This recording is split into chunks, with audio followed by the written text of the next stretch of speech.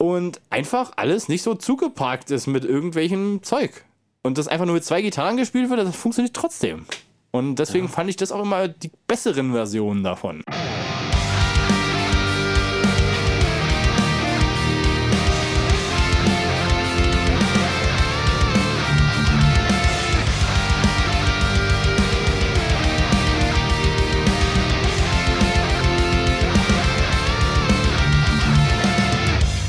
Seid gegrüßt allerseits, da ist er wieder, der TNL-Podcast. Und mir gegenüber sitzt mal wieder der Steve. Da hat er es wieder geschafft in diesem Podcast. Hat das wieder geschafft. Aus gutem Grund. Aus gutem Grund, wie wir jetzt gleich erfahren werden. Genau. Denn wir haben uns heute gedacht, anlässlich des neuen Blind Guardian Albums, wir haben es schon mal für Halloween gemacht vor einiger Zeit, letztes Jahr nämlich, als deren neues Album rauskam, dachten wir uns, wir finden uns hier zusammen und besprechen einfach mal so retrospektiv das Schaffen dieser Band, die jetzt gerade The God Machine veröffentlicht hat. Und wir gehen sogar nächstes Wochenende zum Konzert. Genau, stimmt. Wo wir wahrscheinlich nicht so viel von dem neuen Album spielen werden, so wie ich das schon gesehen habe, weil ja die Somewhere Far Beyond Anniversary Tour ist. Aber Sie haben schon gesagt, Sie kommen nächstes Jahr dann mit dem neuen Live-Set. Davon gehe ich mal aus, Steve. Mal gucken. Und mal gucken, genau. Zum Mindset mal. Bei die wissen wir ja, wenn er morgens um 2:30 geweckt wird, dann sagt er nicht Feuer und Frauen und Kinder zuerst, sondern sagt erstmal Main. Ist richtig. So. Und du sagst Guardian? Auch. Auch. Aber wie stehst du denn zu Blind Guardian, so in der Fanboy-Skala von 1 bis 10? Ich würde dem Ganzen mal so eine 8 einräumen. Eine 8. Ja. Würde ich sagen. Das ist bei mir so, so Kategorie 2, würde ich es mal sagen. Ja. Also, wenn bei mir sind Kategorie 1 so eher so Bands wie, weiß nicht, also AC/DC natürlich, weil ich damit angefangen habe, Gitarre zu spielen zum Beispiel. Und auch so Sachen wie Maiden auch. Aber Maiden würde ich eher in die Kategorie 1 vielleicht zählen, weil ich da auch mehr gitarrenmäßig Einflüsse habe einfach, weil ich da früh halt so zweistimmige Leads und so weiter geübt habe. Da waren viele Maiden-Songs irgendwie drin, auch so Number of the Beast und sowas gespielt habe auch oft. Da war Blind Guardian einfach ein bisschen zu komplex und deswegen kam das irgendwie erst später, dass ich mich da intensiv mit beschäftigt habe. Was auch daran lag, dass ich die Band erst so ein bisschen später gehört habe überhaupt. Weißt du, da hat man dann irgendwie gewusst, dass irgendwie der Bart-Song existiert hat, aber das war es dann irgendwie auch schon und das habe ich dann nur so im Augenwinkel wahrgenommen und dann erst so, bei mir war es tatsächlich super spät tatsächlich. Ja, nehme ich mit der Nightfall erst. Mit der Nightfall, okay. Und das, aber dazu später mehr zu der Nightfall. Genau, und deswegen würde ich das so mit einer 8 einordnen. Ja. Würde ich mir fast anschließen, obwohl ich da, glaube ich, mehr Fanboy noch bin. Oder also aus der Band der größte Fanboy der Band. Nur mal zur Einordnung für die geneigten Hörer. Wieso zieht da so über die teilweise auch denn her, aber vergibt trotzdem eine beachtliche Note, ja. Ja, du, herziehen werde ich auch noch über einiges in der nächsten Zeit hier. Ich wahrscheinlich auch. Ja. Aber lassen wir uns überraschen. Fangen wir doch einfach mal ganz knallhart an. Ja, ganz knallhart. Erstes Album, Januar 1988, habe ich recherchiert. So wahrscheinlich richtig recherchiert. So wahrscheinlich richtig recherchiert, außer deren Homepage ist falsch. Battalions of Fear, das Debütalbum, nachdem sie sich von Lucifer's Heritage umbenannt haben in Blind Guardian. Ja. Fangen wir mal an. Also, mit dem, nur zur Erklärung, also zur Vorbereitung auf diesen schönen Podcast heute, habe ich natürlich einiges nochmal hören müssen. Unter anderem auch dieses erste Album, weil das so in meiner normalen Hörgewohnheit eigentlich nicht mehr vorkommt. Das hat mehrere Gründe. Zunächst einmal finde ich, dass Hansi noch nicht so wirklich der Sänger ist, der er später mal wird und ganz schön am Ackern ist, das hinzukriegen, was er da singen muss. Also er singt die Songs später live wesentlich besser, als er es da tut. Ja, das muss man überlegen. Man muss natürlich auch sagen, der war jung. Der war jung. Das wird das erste Album und so weiter und so fort. Wenn man Andres Aussagen glaubt aus den Interviews, dann war Hansi damals so der Punker, der harte Metaller der Band. Und mit dem haben sie auch erst beschlossen, wir werden mal ein bisschen härter als Maiden und was wir sonst so gehört haben. Ja. Und das ist das Erste, was daran liegt. Dann, das Songwriting hatte auch noch so seine Ecken und Kanten und bestand, sagen wir mal so, zu 80% aus ganz schön viel Gebolze und relativ wenig eingängigen Melodien, meiner Meinung nach. Also es gab natürlich Majesty, das hat einen coolen Refrain das ist auch so der einzige Song, der so den Stil der späteren Band irgendwie so ein bisschen widerspiegelt, finde ich. Das andere war alles ganz schön thrashig, Speed-Metal-mäßig ausgelegt. Hauptsache es ist schnell, Hauptsache es sind viele Noten drin und Hauptsache man macht irgendwie ein bisschen auf die Fresse, so habe ich so ein bisschen das Gefühl. Ja, haben sie aber auch gesagt, dass du damals halt auch von so einem Trashbands halt beeinflusst worden, ja, Terror und der ganzen anderen Kram, den es da so gab. Das mag wahrscheinlich alles stimmen. Deswegen ist es aber auch gerade, geht mir das nicht so runter wie Öl, das Album. Das ist mir einfach viel zu. Also es ist einfach so ein bisschen, also es ist jetzt gemein, aber es ist halt viel planloses Geriffe auf diesem Album, was mir irgendwie so nicht so richtig hörermäßig einfach Spaß macht, würde ich jetzt mal sagen. Und da ist auch zumindest anzumerken, also Majesty haben wir schon gesagt, den kann man immer noch hören heutzutage. Ein geiler Song, ja. Geiler Song. Auch Guardian of the Blind ist da ja auch drauf, bin ich der Meinung. Auch ein geiler Song. Auch ein geiler Song, der ein bisschen geiler gesungen wahrscheinlich sogar cool wäre, aber irgendwie kriegt er nicht so richtig die Kurve. Vor allem, weil sie dann den Refrain ja nochmal halb in einem anderen Song verbraten am Anfang. Und zwar ist es The Last Candle, glaube ich, wo sie quasi den Refrain anreißen. Und bei dem Song, also den habe ich übrigens vorher gehört, bevor ich dieses Album gehört habe. Also das kannte ich vorher. Dachte ich, warum singen die jetzt nicht nochmal die Melodie vom Anfang? Wäre doch eigentlich ganz geil. Und ja, da tun sie es wenigstens. Aber ja, viel mehr Nettes habe ich auch über das Album nicht zu sagen, weil es einfach nicht wirklich mir wie sagt man, in Schweiß und Blut übergeht. Also ich finde es sehr, sehr sperrig und man merkt, man merkt schon vielleicht das Potenzial der Band bei dem Album, aber man merkt auch, dass da noch reichlich Luft nach oben war. Also ich habe das ja auch irgendwie zwischen der Somewhere damals und der Imaginations.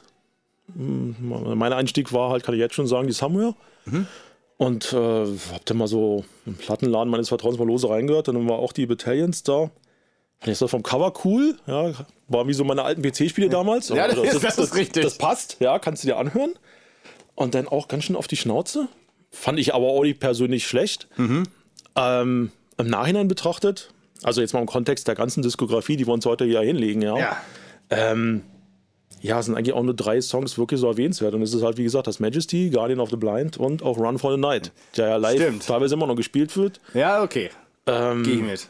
Der Rest, ja, am verstörendsten fand ich auch damals schon und heute immer noch hier Gundars Rebirth. Ja. Das letzte Stück, diese weiß ich nicht, Knödel-Rock-Nummer, wo du dachtest, haben sie jetzt Manowar gecovert oder?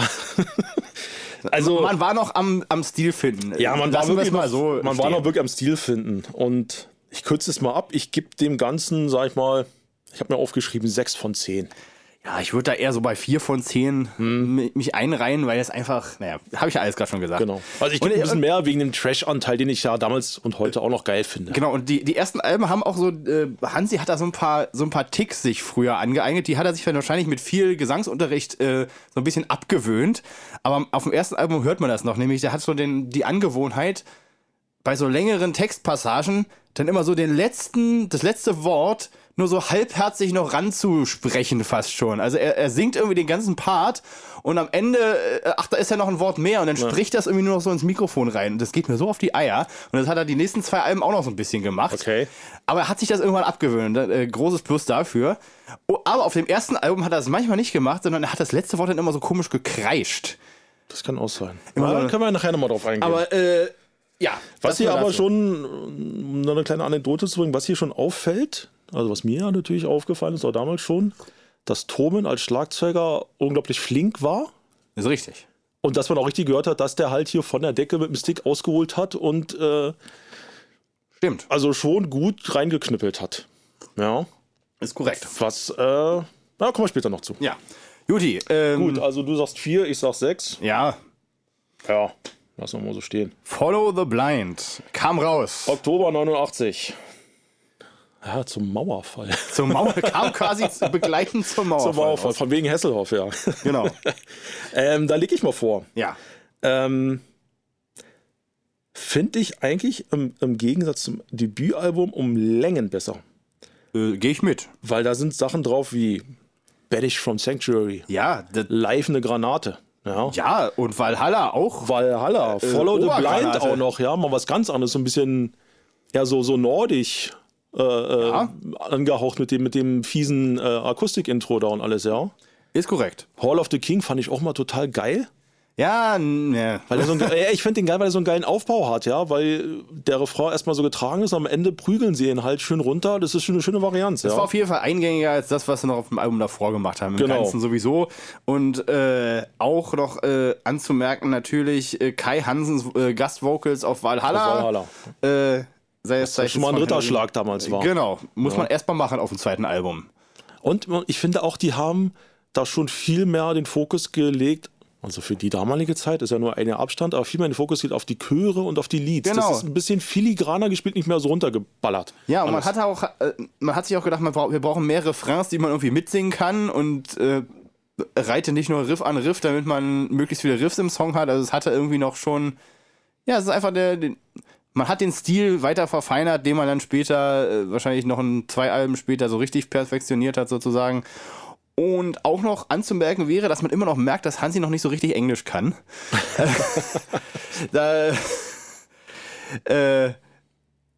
Irgendwie bei Damn for All Time, da hört man immer, wie er Out There mit Out There singt und sowas. Gut, da gibt es noch ganz andere Kunden, sage ich jetzt mal, aber das hat er sich halt auch abgewöhnt, so mit der Zeit. Und seine Aussprache ist halt viel besser geworden. Also das Denglisch ist da ordentlich unterwegs noch am Anfang. Und unterwegs. Ja, immer ganz witzig. Aber ich glaube, Hansi hat auch mal gesagt, ich kann mir das auch nicht mehr anhören von den ersten paar Alben. Irgendwie hat er auch mal da hat er sich ganz schön krass distanziert. Ich sag mal, das erste Album lasse ich auch recht selten durchlaufen. Da spiele ich wirklich nur mal so den ein oder anderen Mal aus Bock an. Aber ich muss sagen, Follow the Blind kann ich mir eigentlich in Gänze gut anhören. Ja. Das verliert noch ein paar nostalgische Gedanken, da, wie ich vorm Rechner sitze und Rollenspiel spiele oder so. Keine Ahnung, ja, aber. Ja, also ich würde, um mal eine Wertung hier abzugeben, ich würde vielleicht, naja, man muss ja noch Luft nach oben lassen auf jeden Fall. Ich würde mal mit einer 6 da rangehen. Aufgrund von 2 Songs, die halt immer noch Klassiker sind. Allein schon. Ja. Ich weiß nicht, ich habe an das Album so gute Erinnerungen. Aber der Rest ist halt so ein bisschen Durchschnitt, sagen wir mal so. Ja. Aber das Problem hat die Band sowieso manchmal. Aber das ist vor allem dann in späterer Phase ein Problem. Aber gut, ja. Ich habe mir eine 8 gegeben. Eine 8 tatsächlich? Also, ja, weil unter dem Kontext, wie sie damals auch unterwegs waren und dieser Quantensprung von der ersten zu der Scheibe. Ja, deswegen gebe ich ja 2 Punkte mehr. Und ich habe ja der ersten eine 6 gegeben, von daher gebe ich auch 2 Punkte mehr. Okay. Na gut. Gut. So, weiter geht's. April 1990. Da ist ja krass, die haben jedes Jahr. Da ging es ordentlich los. Die wollten es wissen.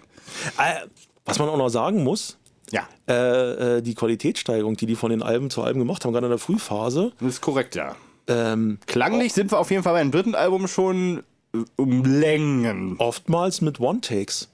Weil Olle Kalle Trapp gesagt hat, hast nicht geübt, hast du Pech gehabt. So war das damals. So war es halt damals, ja. Da kotzen sie heute noch in Interviews ab. Ja, ich hätte es besser machen können.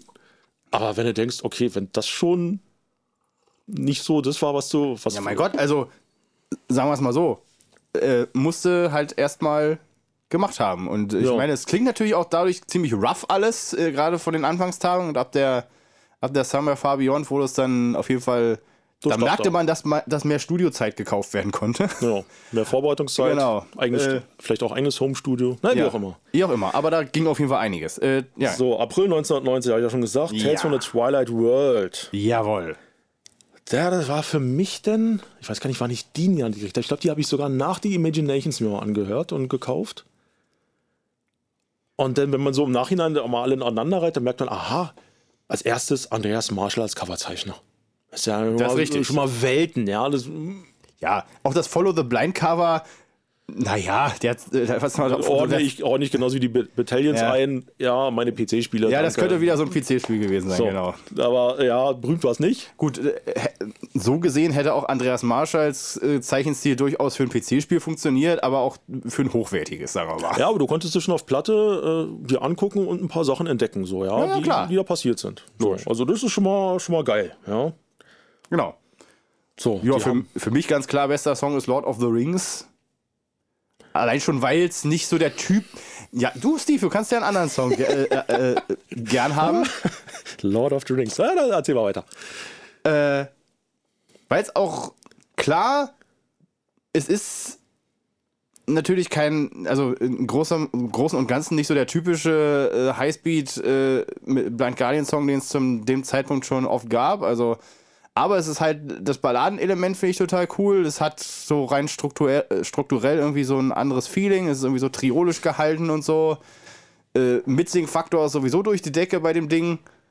Und ja, das fand ich schon aufgrund dieses Songs, weil das nämlich später dann in meiner Meinung nach auf dem Live-Album von 2003 wesentlich besser klingt, das Lied. Weil Hansi besser singt, weil, glaube ich... Ich glaube, die haben nochmal ein anderes Timing. Die haben sich auch über das Timing aufgeregt und haben sie es jetzt so live Genau, also die Live-Version gefällt mir wesentlich besser und deswegen habe ich mir auch dann dieses Album deswegen mal reingezogen. Und ja, so viel zu dem Thema. Also das Album finde ich ehrlicherweise aus den Frühwerken so für mich am sperrigsten. Da bin ich nie so richtig warm geworden. Sperriger ist es auf jeden Fall, leider, ja. Weil, ich sag mal, für mich sind Ausfälle halt leider Lord of the Rings. Für mich ist der größte Ausfall Tommyknockers. Davon abgesehen. Und Alter vor kann ich heute nichts mit anfangen. Ja. Und Tommyknockers, da dachte ich damals schon so in jungen Jahren, was ist das denn? Ja, das ist schon ein ganz schön schlimmer Song. Das ist leider richtig. Aber die haben auch geile Songs drauf, hier Traveler in Time, Welcome to Dying, Lost in the Twilight Hall, halt wo auch wieder Herr Hansen mitsingt. Ja, Lost in the Twilight Hall, super Song, keine Frage. Und natürlich, was du gerade angesprochen hast, was ich total abgefeiert habe damals und heute noch, The Last Candle. Es war ein totaler, ich sag mal, Klischee-Fantasy-Song in dem Sinne. Ja gut, davon haben sie ja einige. Also ja, aber da hat der Hansi wirklich zugegeben, das ist der einzige Song, wo man wirklich mal so Klischee-Fantasy, Orks gegen Elfen mal wirklich volle Möhre bedient hat. Ja. Okay. Aber ich finde den Song einfach geil, der knallt und gut. Geht nach vorne. Und ja, na klar. Aber da waren immer so ein paar Skip-Songs drauf, ja. Oder ein paar Vorspul-Songs, wo ich immer dachte so, oh, das hätte es jetzt irgendwie nicht gebraucht. Wenn es die nicht gäbe, dann wäre es ein super Album. Ich gebe einen Punkt weniger als bei der Follow the Blind. Ich gebe 7. Ich gebe dann 5, natürlich. Ja, ich gebe 5. Weil es auch, man muss ja zumindest sagen, ja, ich meine, Stephen King Bücher zu Songs umzubauen, wie es bei Tommyknockers der Fall zum Beispiel war, ist ja eine coole Idee, ist ja keine Frage. Ja, aber der Song war scheiße. Aber wenn man dann einen scheiß Song drumherum baut, dann ist das halt auch nichts wert. Was ich auch immer cool bei Blind Guardian fand, dass sie halt irgendwie Romane und sowas in Musik umgewandelt haben. Also das ist ja quasi fast schon Kernmethodik der Band, sage ich jetzt mal. Ich glaube, das ist aber auch viele so ein Identifikationsmerkmal mit der Band. Ja, na klar. So, wenn du irgendwie so in Rollenspielläden damals, die gab es ja in Berlin hier zuhauf, reingegangen bist, dann habe ich oftmals Blind Guardian Shirts gesehen oder das lief da im Hintergrund. Ja, na klar, da konnte man gut andocken. Und dann warst du irgendwie so, die Rollenspieler, die Fantasy, Computerspieler, hören irgendwie Blind Guardian, Gamma Ray und wie sie alle hießen, ja, so. Ja. Aber halt, ich kenne aber auch viele Leute, die das Album halt total abfeiern und so als die Wendestunde der Band. Ja. Kann ich jetzt nicht ganz nachvollziehen, aber ja. Ja, da würde ich eher das nächste Album mit so bezeichnen. Genau, Juni 1992. Doch mal ein bisschen mehr Zeit gelassen. Somewhere Far Beyond. Und man hört's. Da kann ich es ganz einfach abkürzen. Das Einzige, was mir damals auf den Sack gegangen ist und heute auch noch auf den Sack geht, ist Theater of Pain. Ja, ja. Und der Rest ist... Mir geht's noch so ein bisschen... Bahnbrechend. Mir geht der zweite Teil vom Hobbit so ein bisschen auf die Nerven. Nee, der heißt The Hobbit, oder? Ja, der Bart-Song Teil 2. Ja, den finde ich so ein bisschen... Ja... Also, wenn der ja da jetzt nicht drauf wäre, dann wäre es auch nicht so schlimm, will ich nur damit sagen. Er ist jetzt nicht schlecht, gebraucht hatten ehrlicherweise keiner. Ja, genau. Natürlich der Bart-Song, der Übersong, der Teil 1 live... Damit haben sie ja gesagt, auch gar nicht gerechnet, dass das Ding halt so durch die Decke geht und die bis zur Rente den spielen müssen, aber... Tja, so ist es halt, ne, Freunde. Aber das ist halt ein Album, da kann man es komplett abkürzen. Wegweisende 10 von 10 Punkten. Ja, allein schon wie es losgeht, halt fast schon. Wahrscheinlich haben sie sich das mal bei Metallica abgeguckt. Am Anfang wie bei Battery Akustikgitarre, so geht's doch los, oder? Time What is Time? Genau, und komischerweise so leise abgemischt, dass ich damals vor meiner noch Jugendanlage stand und dachte, wieso geht denn der scheiß Song nicht los, ja? Bisschen lauter redet, da ist eine Akustikgitarre und dann hauen die da rein und dann denkst du, oh Mann. Ja, also das hat mich immer ein bisschen gestört. Ich glaube, in der Remastered-Version ist das nicht mehr so krass. In der Remastered-Version haben sie es angepasst, ja. Das mega Album, super Stimmung, geile Songs durch die Bank. Auch das erste, was man eigentlich so durchhört, also was ich zumindest durchhören konnte von der Band. Auch so, wenn sie so bei dem Titeltrack am Ende beim Refrain diese Steigerung reinpacken, wo sie nochmal alle den Titel da brüllen, ja, kreischen. Hammer. Also Mein Lieblingssong dennoch, Journey Through the Dark. Ja. Ja. Geiler Song. Geiler Song. Ja. Ja, aber auch hier Ashes to Ashes und Quest for Tanalorn. Also auch die Mitte ist stark. Wurde meistens bei manchen Alben so eine da knickt es dann immer, die B-Seite, sage ich mal, die knickt dann immer. Und die drehen dann mal richtig hoch, ja. Da kommt dann der Bart-Song, da kommt hier Piper's Calling, For Summer, Far Beyond und alles. Ja, ist auch ein guter Flow so im Album, ne? Ja. In der Mitte kommt so das Balladen... Achso, hier Dark Chamber oder wie das hieß da. Black Chamber, genau. Ja. Ja, nee, auch Bart-Song ist ja auch balladesk angelegt und dann nochmal am Ende richtig aus dem Maul. Ja, 10 von 10 Punkten.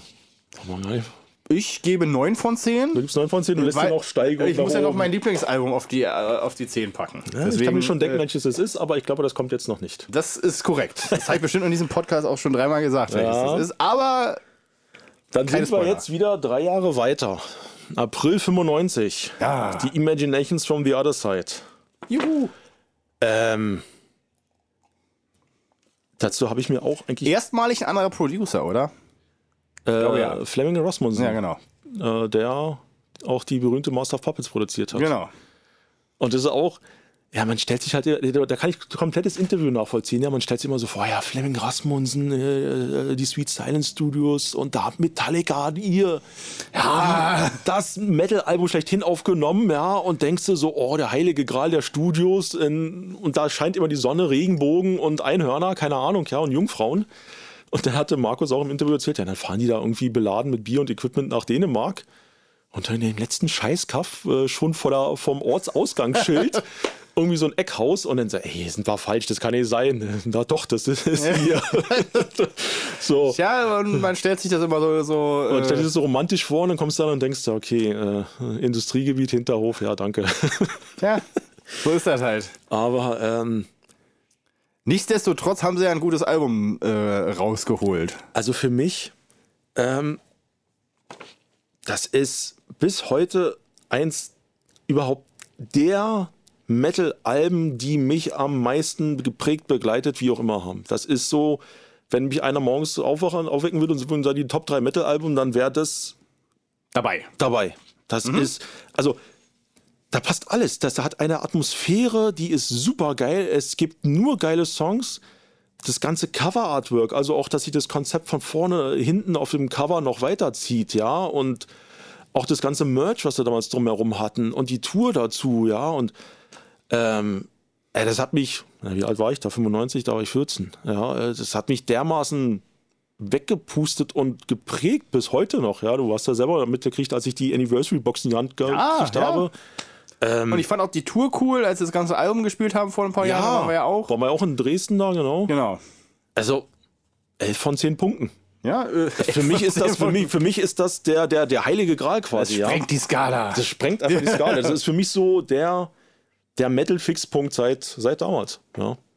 Ja, für mich, das war so das zweite Album, was ich von der Band gehört habe, nämlich nach der Nightfall. Und also ich gehe da auch mit einer 9 von 10 auch rein.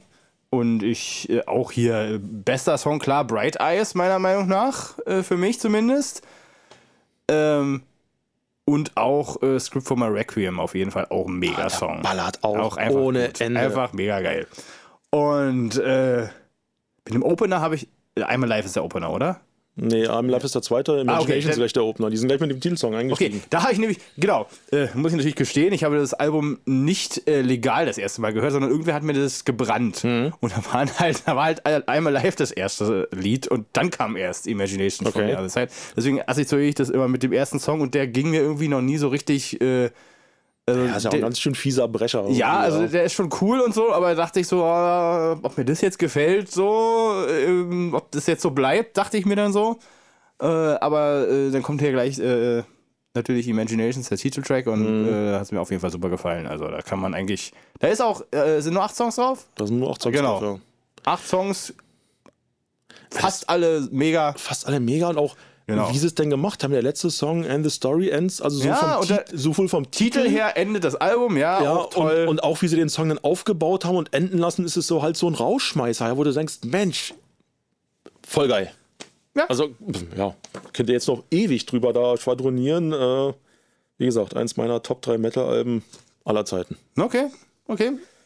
So, April 98, wieder 3 Jahre später. Die Nightfall in Middle-earth. Oh ja. Das Hier. erste, war das erste wirkliche durchgehende Konzeptalbum, wo sie Silmarillion von Tolkien halt von A bis Z mal durch hier gesungen und gespielt Ich glaube auch haben. das erste Album, was in den USA veröffentlicht wurde, habe ich mal irgendwo gelesen. Habe ich irgendwo gelesen. Wir hoffen, dass es stimmt. Wir hoffen, dass es stimmt. Genau. Wir lassen das mal so stehen. Genau. Schreibt es in die Kommentare. Genau. Wie ich schon oft in diesem Podcast wahrscheinlich erzählt habe, mein Lieblingsalbum von Blind Guardian, weil es also ist ein bisschen zweischneidig, dieses Thema mit diesen ganzen Story-Parts zwischendrin, weil die ziehen das natürlich also alles so ein bisschen in die Länge, aber andererseits fand ich es dann auch irgendwie wieder geil, weil es halt fast Vergleichbares kannte ich zu dem Zeitpunkt irgendwie nicht, wo es dann irgendwie noch Hörspielanteile irgendwie zwischendrin gab. Das fand ich total geil und mal abgesehen davon, dass da auch fast kein Ausfall auf dem Album ist und wahrscheinlich lag es auch daran, dass das erste war, was ich gehört habe, ist es nach wie vor mein 10 von 10 Album bis heute. Ich weiß noch, dass ich damals das T-Shirt dann hatte und ein paar Kumpels von mir in der Schule haben das auch gehört. Wenn ich dieses T-Shirt in der Schule anhatte, dann haben sie den Opener-Verse da rezitiert, ja. Everything is lost. Genau. Ging mir auch mal auf den Keks, aber all is lost. Also, Everything is lost. ja, die Zwischenspiele, da habe ich immer damals gedacht, wer jetzt Silmarillion nicht gelesen hat, kann heute jetzt auch nicht so viel anfangen, wenn ich auf die Texte Das achte. stimmt. Der denkt dann, hatte ich auch nicht gelesen zu dem Zeitpunkt. wieso schreit der da zwischen 2 Songs? Ja, Irgendwann habe ich auch, um ehrlich zu sein, mir eine Kassette gemacht, wo die Dinger nicht mehr drauf waren. in der Remastered-Box ist ja die CD drin, ohne Zwischenspiele. Ja, genau. Sowas habe ich mir dann selber gebaut, weil ich dann auch irgendwie irgendwann, nun erzähl mal, und dann hatte ich irgendwie angefangen, immer schon vorzuspulen, und dachte ich mir, ach, jetzt hör auf. Ich habe das damals am CD-Player mal programmiert, im Cover da gestanden. Hatte ich noch einen Walkman zu der Zeit. Und bester Song Into the Storm für mich. Aber da kann ich fast schon mich nicht entscheiden zwischen Nightfall, Time Stands Still und wie sie alle noch heißen. Ach, da sind so viele drauf, hier auch The Curse of Fear noch. Ja. Da muss ich auch mal sagen, weil darauf werde ich später auch noch eingehen, wieder mal zu Tomen zurück.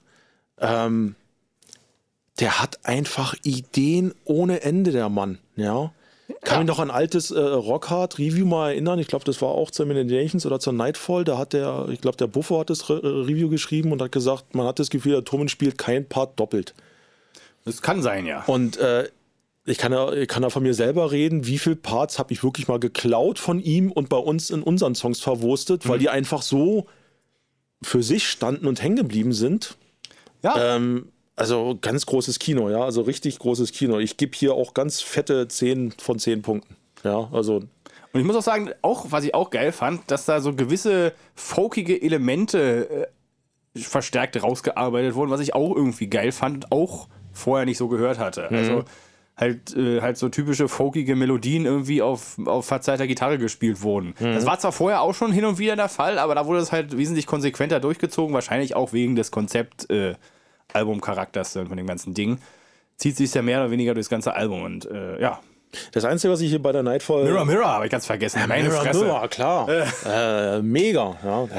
Da sind ja nur Hits drauf. Kann man nicht anders sagen. Das Einzige, was ich halt schade fand, dass die aufbauend auf die Imaginations hier nicht ein anderes Coverkonzept noch. Ja. Weil ich weiß noch damals die Platte oder damals auch die CD oder wie auch immer, du hattest halt ein geiles Frontcover. Ja. Dann hast du die CD umgedreht und dann war das, heute würde man sagen, gefotoshoppt, irgendwie ein Teil aus dem Frontcover, einen kleinen Pixelausschnitt größer gezogen und darüber die Liedtexte. Haben wir noch nie gemacht. Ja, aber das sah halt so kacke aus, weil überhaupt nicht, das sah aus, als ob sie einfach nur so ein Treppengeländer da groß gezoomt haben und dann da hinten auf die Blätter drauf geklatscht haben und innen drin war auch nicht viel. Da merkt man, da war nicht mehr viel Zeit für die. Ja, entweder keine Zeit, kein Geld. Aber es war halt irgendwie schade. Ja, du warst halt von Imaginations, war immer so irgendwie so, dann guckst du noch und drehst, was hast du noch gefunden, was hast du hier? Und da war so, schade. Das ist der einzige, gut. Aber gut, lass ich vollkommen gelten. Ist ja okay. Genau. So, das war jetzt ein sehr erfolgreicher Run. So, und jetzt schreiben wir die 2000er Jahre. Oh ja. März 2002. Nicht von Queen, sondern vom Blind Guardian. A Night Sternchen. at the Opera. A Night at the Opera, genau. Letztes Album mit Tomen. Ja, jetzt im Nachhinein wissen wir es. Genau, Damals wusste man zu dem nicht. Zeitpunkt noch nicht. Es hat ja auch noch eine Weile gedauert, bis er dann ausgestiegen ist. Letztes Ja. Album mit Tomen. Den Hinweis nehme ich gleich mal mit auf. Und wieder kann ich auch hier sagen, ein Poesiealbum von TNL, bei mir steht auch unter den Top-Drummern Tomen drin. Ja. Ja. Ist jetzt vielleicht nicht der große Techniker oder wie auch immer, aber der hat einfach Gespür für Groove, für Ideen, für geile Breaks. Ich finde auch, er hat einen gewissen eigenen Stil. Man hört ihn raus. Er hat einen eigenen Stil, muss ich auf jeden Fall. Und wie gerade schon gesagt beim Debütalbum, ich habe den ja auch zigmal live gesehen, der haut halt wirklich auch bei 200 Beats rein wie ein Holzfäller. Wo ich ja total drauf stehe, dass er einer Schlagzeug spielt. Ja. Auch auf der DVD zu der Tour, die danach folgt, ich glaube, das haben sie bei ihrem eigenen Festival aufgenommen, die Imaginations Through the Looking Glass hieß, glaube ich. Auch mega DVD natürlich. Ja. Und beziehungsweise davor kam auch noch dieses Live-Album raus, was ich quasi stündlich höre gefühlt oder auch sehr oft höre, weil es einfach so ein bisschen Best-of-Album zu dem Zeitpunkt war, das 2003er Live-Album. Ja, das haben wir dem Connect nur gar nicht gesagt. Wir besprechen hier nur die regulären Studioalben. Wir haben auch schon die Tokyo Tales übersprungen. Ja, haben wir auch schon übersprungen und die Live haben wir jetzt auch übersprungen. Und die Forgotten Tales aber auch vergessen. Ja, die könnte man vielleicht noch mit gutem Willen als Studio, lassen wir das. Aber lassen wir es sein. Auch alles schön, könnt ihr euch alles anhören. Sind noch ein paar lustige Akustikversionen von Alben, von Songs drauf. Auch Lord of the Rings Akustik übrigens. Finde ich auch ziemlich cool. Aber wie gesagt, die Drumspuren, wer mal reinhören möchte, das habe ich mir aufgeschrieben, Age of False Innocence, der Solo-Part. Bis heute meiner Meinung nach eins der besten Zusammenspiele zwischen Schlagzeug und Solo-Gitarre. Also wie das sich gegenseitig aufbaut und verfolgt und dann es traumhaft. Super, ja. Also erstmal mein Lieblingssong, Punishment Divine. Das ist eine geile Und weil es einfach, okay, das nochmal andersrum.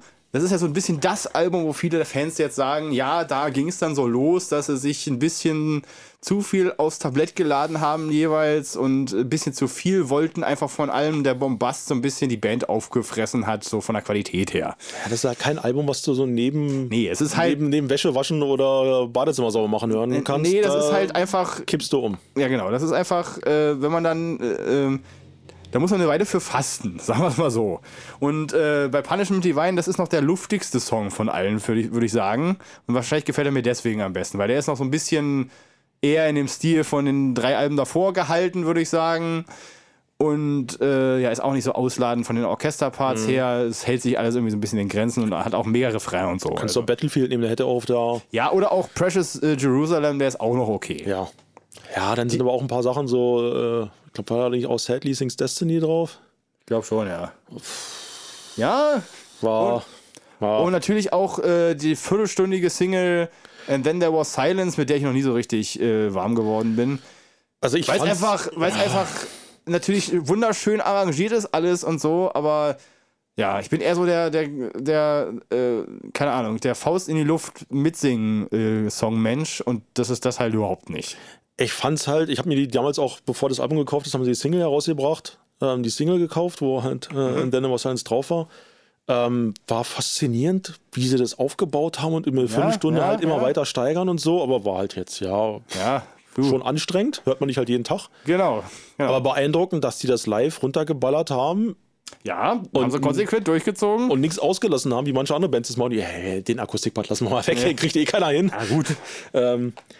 Was ich aber eine Frechheit fand damals, und heute bin ich auch nicht richtig warm geworden, war das Cover. Ich habe die CD gekriegt und dachte, finde ich echt... nee. Das Cover erinnert mich immer so ein bisschen an so ein Suchbild aus so Kinderbüchern. So ein Wimmelbild, ja. Genau. So, wo ist der Elf? Genau, aber gucken. In der Hinsicht eigentlich ganz witzig, aber ja, ich fand es auch ein bisschen schwierig. Und was auch anstrengend ist, um das mal so in Ruhe durchzuhören, ist die generelle Frequenz des Albums oder auch des Gesangs. Das ist ja alles, Hansi singt ja nicht mehr... Ja. Also er hat ja nicht mehr sein tiefes Organ oder sein raues Organ wie auf den Imaginations oder teilweise noch auf der Nightfall. Er singt ja schon sehr... An der Grenze. Das liegt halt auch daran, alles mit Orchester voll, alles wahrscheinlich mit viel zu viel Gitarrenspuren voll, die man alle nicht braucht. Und irgendwie musste man ihn wahrscheinlich noch gut raushören, haben sie sich gedacht. Und haben halt deswegen halt Parts so angelegt, dass halt so ein hoher Ton, der schneidet sich halt eher durch die ganze geht dir aber ganz schön auf den Sack irgendwann. Ja, das stimmt. Also. Und ich finde auch, die haben ja dann auch einige Songs auf dem Live-Album drauf, von dem Album. Auch Soulforge, glaube ich. Und ich war immer der Meinung, dass Harvest of Sorrow auf dem Album ist. Ist es aber gar ist es nicht. auch nicht. Und Punishment Divine und so natürlich. Und Under the Ice ist da auch in der Live-Version drauf. Ja. Und es klingt alles viel, viel besser, weil erstens Hansi manchmal alleine singt, wo auf dem Album irgendwie immer 2 Stimmen laufen müssen aus irgendeinem Grund. Und einfach alles nicht so zugeparkt ist mit irgendwelchem Zeug. Und das einfach nur mit 2 Gitarren gespielt wird, das funktioniert trotzdem. Und deswegen fand ich das auch immer die besseren Versionen davon. Ja, die haben ja damals in der Columbia-Halle da gespielt dazu. Das war auch Unterschied wie Tag und Nacht, ja. Ja, also ich tue mich da von der Wertung schwierig. Ja, ich erst. Ich möchte eigentlich eher so eine 7 geben. Also, aber so der Gesamthörspaß, der geht mir so ein bisschen ab bei dem Album. Deswegen würde ich fast schon wieder auf die 6 runtergehen bei mir. Also wenn ich das Album so nehme, mit dem, was sie sich vielleicht damals gedacht haben, wie sie es machen wollten und was am Schlagzeug passiert und halt auch diese Gitarren-Schlagzeug-Duelle da, die sich da hochschaukeln, ist das schon ganz, ganz großes Kino. Ja, also da würde ich dann schon sagen, 9 von 10, das ist schon fett. Aber mit so 2, 3 Ausfällen an Songs, mit der Gesamtfrequenz, die mir echt auf den Sack geht, ja, damals schon und bin ich eher so bei einer 7 von 10, ja. Also, ja, weißt du was, ich mache mit, ich mache auch eine 7 von 10 und dann sind wir hier auch. Dann sind wir fein. Ja, dann sind wir fein, komm. Ist halt, ja, ist das letzte Album mit Tom, das darf man halt nicht vergessen, war. Also. Hat eigentlich schon, da kommen wir vielleicht auch gleich zum nächsten Album, so ein bisschen das eingeläutet, was dann A Twist in the Myth im Jahre 2000 Mai 2008 kam. Der Albumtitel steht repräsentativ für das, was uns jetzt auf dieser Scheibe erwartet. Also, ja. Ich kann mich noch genau erinnern. Ich war ja auch gespannt, was kam damals. Also ich fand, was kommt denn jetzt von Blind Guardian? Ich hatte gerade irgendwie die DVD noch im Kopf so, weil ich die voll geil fand, die 2004er. Ich glaube, da bin ich mit... Wann war es nochmal? 2006? 2008. 8, okay. Ich weiß noch, wie ich da nach Hause gekommen bin. Das Album lag da auf dem Wohnzimmertisch und wollte Dana nicht nerven, habe mir den Kopfhörer aufgezogen und das Album angemacht und dann fängt der Opener an. This Will Never End. Ist jetzt nicht der Übersong, aber hat einen geilen Chorus und ist ein geiler Song. Wo ich dachte, wieder einen Schritt zurück. Mal gucken, was da noch kommt. Fängt geil an. Ja, genau. Finde ich auch. Es ist der beste Song meiner Meinung nach von dem Album. Und das Cover war auch wieder ganz geil, als ich das so nebenbei in die Hand hin und her gedreht habe. Ja, ich finde es ein bisschen Standard, Stangenware-mäßig, aber war aber wieder geiler. Ja, mit Drachen und Fantasy und geiler Opener. Ja, so. Und dann ging es halt weiter. Und das war nichts. Nee, also das... ich habe halt das große Problem mit dem Album, ich habe es mir da auch am Anfang mal in Gänze reingezogen. Und irgendwie innerhalb des zweiten Songs habe ich dann aufgehört zuzuhören. Und dann war plötzlich irgendwie der 5. Song und dachte so, wo sind wir denn jetzt auf dem Album? Und irgendwie blieb da einfach nicht viel hängen. Und das blieb auch so. Dann kam Fly, die Single, kannte man schon vorher total merkwürdig experimentell gehalten, wahrscheinlich auch absichtlich. Kann man wieder zumindest den Hut ziehen, dass wir mal was anderes versucht haben. Wobei man sagen muss, Fly fand ich irgendwie auch kacke. Ja, es war halt... Und live, als wir den gesehen haben, dachten wir, was ist denn hier los? Ja, live macht er wesentlich mehr Spaß. Der hat halt so ein paar Elemente, die halt so überhaupt nicht Blind Guardian sind und das hat mich irgendwie fertig gemacht, als ich das gehört habe. Ja. Die haben ja auch hier Another Stranger Me als Single ausgekoppelt. Ja, aber später erst, oder? Später erst. Ja. Und da habe ich mich auch gefragt, der Song ist irgendwie so Banane. Wieso packe ich den als Single raus? Aber keine Ahnung. Und eigentlich, also was ich noch, um mal kurz zu Ende zu erzählen, ich hörte halt so und irgendwie erst bei, wie heißt denn dieser Akustik-Song, Skulls and Shadows? Ja, genau der. Da war dann zumindest das erste Mal, wo ich so aufgehorcht habe, okay, mal was anderes. Weil das andere verschwimmt alles irgendwie so in so progressiven Gedresche. Also Gedresche ist jetzt auch falsch, aber halt so Part an Part und alles ist tierisch groß natürlich und ist viel von allem. Aber es ist wenig coole Mitsing-Parts, gibt es eigentlich kaum welche. Und es ist wenig hängen geblieben und ich fand es echt schade am Ende. Ich fand den Sound halt auch ganz komisch. Ja, der Sound war auch ganz komisch. Ich dachte damals, das liegt an meinen Kopfhörern und dann habe ich es nochmal über die Anlage laut gehört und dann dachte ich, naja, ist jetzt auch nicht besser. Also, Nee. ja, sehr zerfahrenes Album. Die wollten irgendwie von allem ein bisschen und ein bisschen, vielleicht wieder ein bisschen Summer, vielleicht wieder noch ein bisschen Night at the Opera, Ja. ein bisschen Nightfall noch. Wir müssen ja hier wieder ein bisschen auf Fantasy machen. Ja, die erste Scheibe mit Frederik am Start. Ja. Ist auch nicht seine Schuld vermutlich, Das war weil jetzt auch nicht seine Schuld. die Songs waren ja vermutlich alle schon relativ weit fortgeschritten im Schreibprozess, als Thomen ausgestiegen ist. Vermute ich mal, wahrscheinlich war auch das der Grund dafür, dass er ausgestiegen ist, dass irgendwie das Material nicht gefallen hat, beziehungsweise es gab wahrscheinlich auch schon länger. Er hat ja mit Savage Circus, glaube ich, 2006 die Dreamland Männer rausgebracht. 5, glaube ich. Oder 5? Das meiner Meinung nach zu dem Zeitpunkt viel bessere Blind Guardian Album, als es Twist in the Mist jemals Auf sein jeden könnte. Fall. War zwar auch sehr neidvoll. Er hat dann in Interviews gesagt, ja, ich will wieder ein bisschen war es oldschool das. werden. Und dann hast du das gehört. voll, ja, aber es war halt. Und Also, dann dachtest du, ey, das ist Nightfall 2.0. ja, aber genau. Also, wenn Blind Guardian das rausgehauen hätte, dann hätten das alle abgefeiert. Ja. Also, es richtig. war ein super Album, ja. Auch wieder sein ikonisches Drumming da drauf. Und auch ein Sänger, der verdächtig in die Nach Hansi-Richtung Hansi. geht natürlich. Klar, ein bisschen anders klingt er und auch bei seiner anderen Band Persuader, die ich auch teilweise eigentlich ganz geil finde, war auf jeden Fall cool. Aber Twist in the Myth habe ich danach nie wieder gehört. Ich muss auch ehrlich sagen, du hast ja gesagt, du hast dir ein paar alte Sachen angehört. Ich muss mir nicht so viele alte Sachen anhören. Aber in dieses Album musste ich wirklich nochmal reinhören, Habe ich auch gemacht. um zu gucken, ob da nicht doch was drauf war. Aber bis auf den Opener war da leider einfach... Nee, naja, hast du recht. Nee. Und ich gebe... Was habe ich am Anfang gegeben? 4 Punkte. Eigentlich gebe ich nur 3 Punkte, ehrlich gesagt. Weil zumindest noch der Opener ganz cool ist und ich vielleicht noch, keine Ahnung, ich mir zumindest einen Song gemerkt habe. Also ich gebe einen Punkt für den Opener, ich gebe einen Punkt für Skulls and Shadows, ich gebe einen Punkt fürs Cover und ich gebe einen Punkt für die spätere Live-Version von Fly. Okay. Ich gebe nur 3 Punkte. Weil Dann sind wir bei 4 von 10. Ja, bei 3 von 10. Mehr gibt's nicht, Steve. Mehr gibt's da nicht. Das reicht. Und dann fing bei mir so eine Phase an, wo ich die Band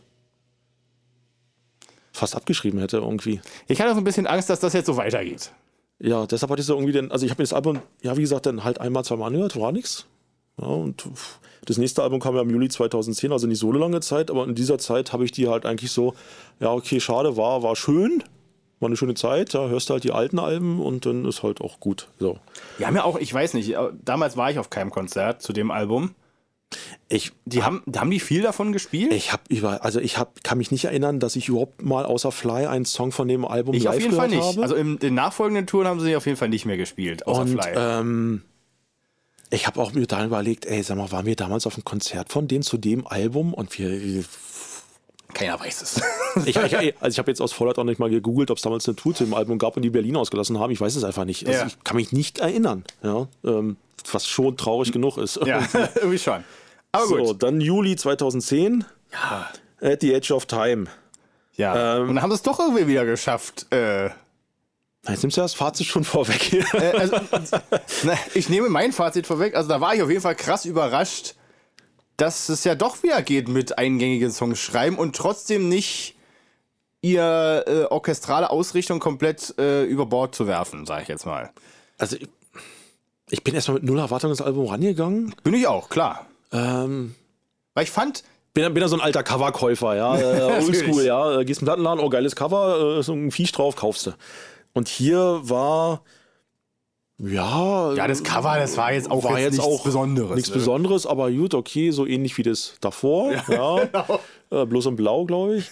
Hörst du mal rein. Ich glaube, hier Sacred Worlds kannte ich schon aus den Computerspielforen irgendwie, weil sie dazu dem Spiel Sacred Worlds. Ich glaube, es heißt Sacred 2 war es. Ja, genau, Sacred 2. Aber egal, ich habe das auch nicht gespielt, ich kenne nur den Song. Genau, ich kenne auch nur den Song, habe es auch nicht gespielt. Kannte ich den Song halt schon und fand den gut. Ja. War jetzt nicht überragend, aber war gut. Guter Refrain auch. Guter Refrain. Geht voll ins Ohr. Ja, ein guter Song. Und habe mich erstmal ein bisschen schwer getan, mich mit dem Album wirklich mal zu beschäftigen. Ja, also man hatte so ein bisschen Angst. Danke, genau, danke. Man hatte ein bisschen Angst. Was wird das jetzt, ja? So. Ich muss sagen, war wieder ein guter Sound. Transparent. Ja, wir sind voll. Ja. Jetzt ist nicht jeder Song gut. Ich glaube, ich habe mir aufgeschrieben, die haben jetzt davon auch wenig aktuell noch im Live-Set drin. Ja, ich glaube nur noch Sacred Worlds. Kann sein. und manchmal Voice in the Dark, aber das ist auch sehr selten. Das ist eine ziemliche falsche Double Bass Nummer. Ist ja live auch immer etwas tricky umzusetzen. Ja. Auf jeden Fall ist das Album sehr abwechslungsreich, finde ich. Also die haben da irgendwie komplett durch den Gemüsegarten mal alles abgegrast. Ich finde auch den Rauschmeißer Wheel of Time grandios. Ja, ist gut.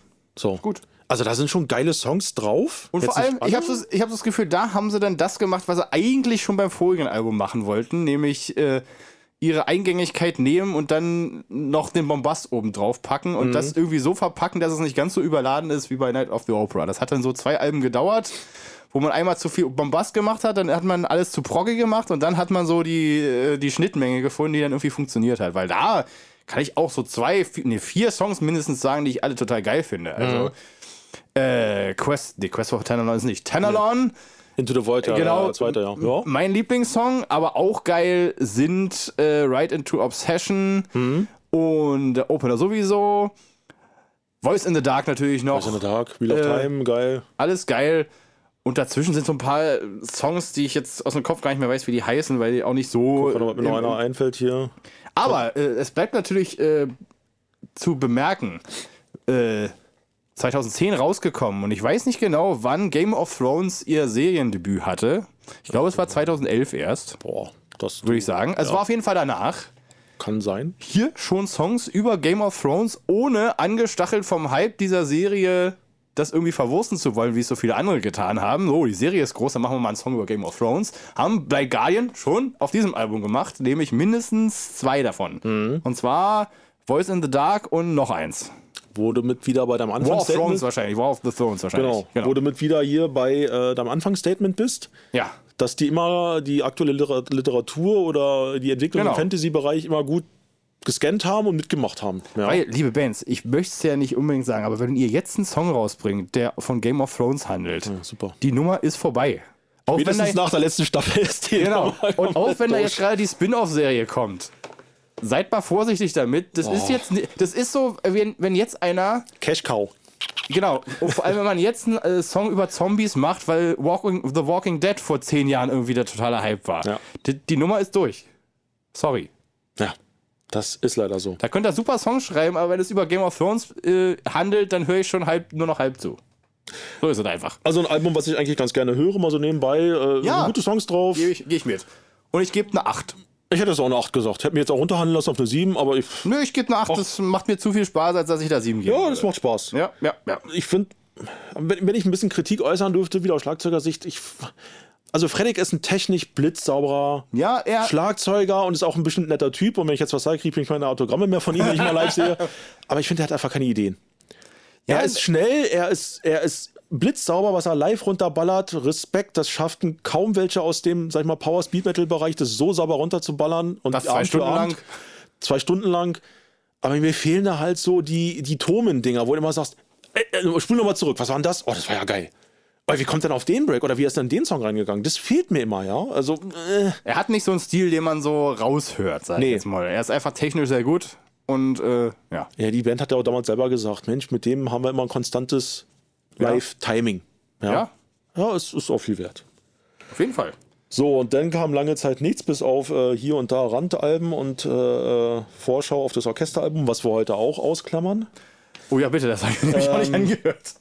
Kann ich vielleicht am Ende was zu sagen als Anekdote, aber dann kommt im Januar 2015 Beyond the Red Mirror. Groß angekündigt. Wir führen die Story der Imaginations fort. Ja, es war natürlich Vorschusslorbeeren ohne Ende. Ohne Ende. Und wir werden wieder auch musikalisch daran anknüpfen und.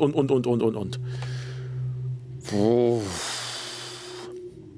Ja. Also, fangen wir mal mit den offensichtlichsten an. Der Sound ist eine Frechheit. Ja, der Sound ist nicht so geil. Ich finde, auf dem Album, ich weiß nicht, also das ist leider auch auf dem aktuellen, was wir dann gleich besprechen, auch noch so ein bisschen der Fall, aber sie haben es irgendwie ein bisschen besser hingekriegt. Sie haben sich irgendwie, also aus tontechnischer Sicht, aus irgendeinem Grund haben sie versucht zu verstecken, dass Becken auf dem Album sind, irgendwie so ein bisschen. Also es ist irgendwie so, man hört irgendwie Kick und Snare die ganze Zeit. Und das war's. Und die Becken sind irgendwo hinter allem anderen. Also hinter dem Orchester und hinter der Stimme. Es ist irgendwo im Hintergrund so ein bisschen... Ich weiß noch, wie wir damals zur Tour live da gestanden haben und Das spielt ja, ist eigentlich total geil. Ja. Ja. Also Und das- da mal Hut ab vor Fredrik, da waren irgendwie geile Fills und Genau. Akzente bei, wo du gesagt hast, er ist ja super. Ja. Ja. In der Hinsicht ein bisschen schwierig. Ich finde auch durch diesen Watte-Sound, ich denke mal, nehmt mal die Wattepuschel da weg, sind auch so ein paar Stellen auf dem Album, diese, ich sag mal, Happy-Metal-Stellen, die sind dann noch ein bisschen happier und gayer Ja, irgendwie, wo du sagst, das ist ja jetzt schon Cheese Police, bitte nicht, ja. Also, nein. Nichtsdestotrotz gibt es Songs auf dem Album, die ich mir heute super gerne anhöre. Holy Grail, ganz vorne weg. Ja, Wer Glockenspiel in seine Songs reinbaut, haben wir Ja. auch schon gemacht, hat schon gewonnen. genau. Aber auch für mich im Lieblingssong The Ninth Wave gleich am Anfang. Da muss ich dir sagen, hast du die aktuelle Metal Hammer? Nee. Da ist The Bard Machine drauf, Ja. eine Special-CD, und da ist The Ninth Wave Ja. aus den Rehearsals jetzt für das Wacken Open Air drauf, Ja. aus deren Proberaum. Ja. Alter Falter, hätten sie das mal in schön abgemischt, das Ding zieht dir wirklich die Schuhe aus. Musst du mir mal mitbringen, du hast ja offensichtlich. Ja. Ja, musst du mir mal mitbringen, Also, interessiert mich. Ninth Wave, stimme ich dir zu, geiler Song, Ja. Sound ist kacke.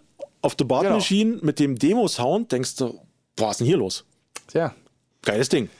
Also, Wieder das Ding, live ist die Band irgendwie teilweise geiler als auf den Alben. ja, aber mit einem rohen Sound. Ja. Ja. Bei der Ninth Wave nach dem ersten Gesangspart, Ja. wo André dann sein dickes Lied rausholt, wurde schon, wenn du genau hinhörst, denkst, ja, ist ein geiles, fieses Riff. Aber du hörst es halt nicht. Ja. Und auf dieser Proberaumaufnahme hörst du, wie da richtig Punch reinkommt, dann denkst du, ja, Das ist geil. geil. Ja. Aber auch geil, Twilight of the Gods war, glaube ich, sogar die erste Single. Da bin ich bei dem Refrain raus.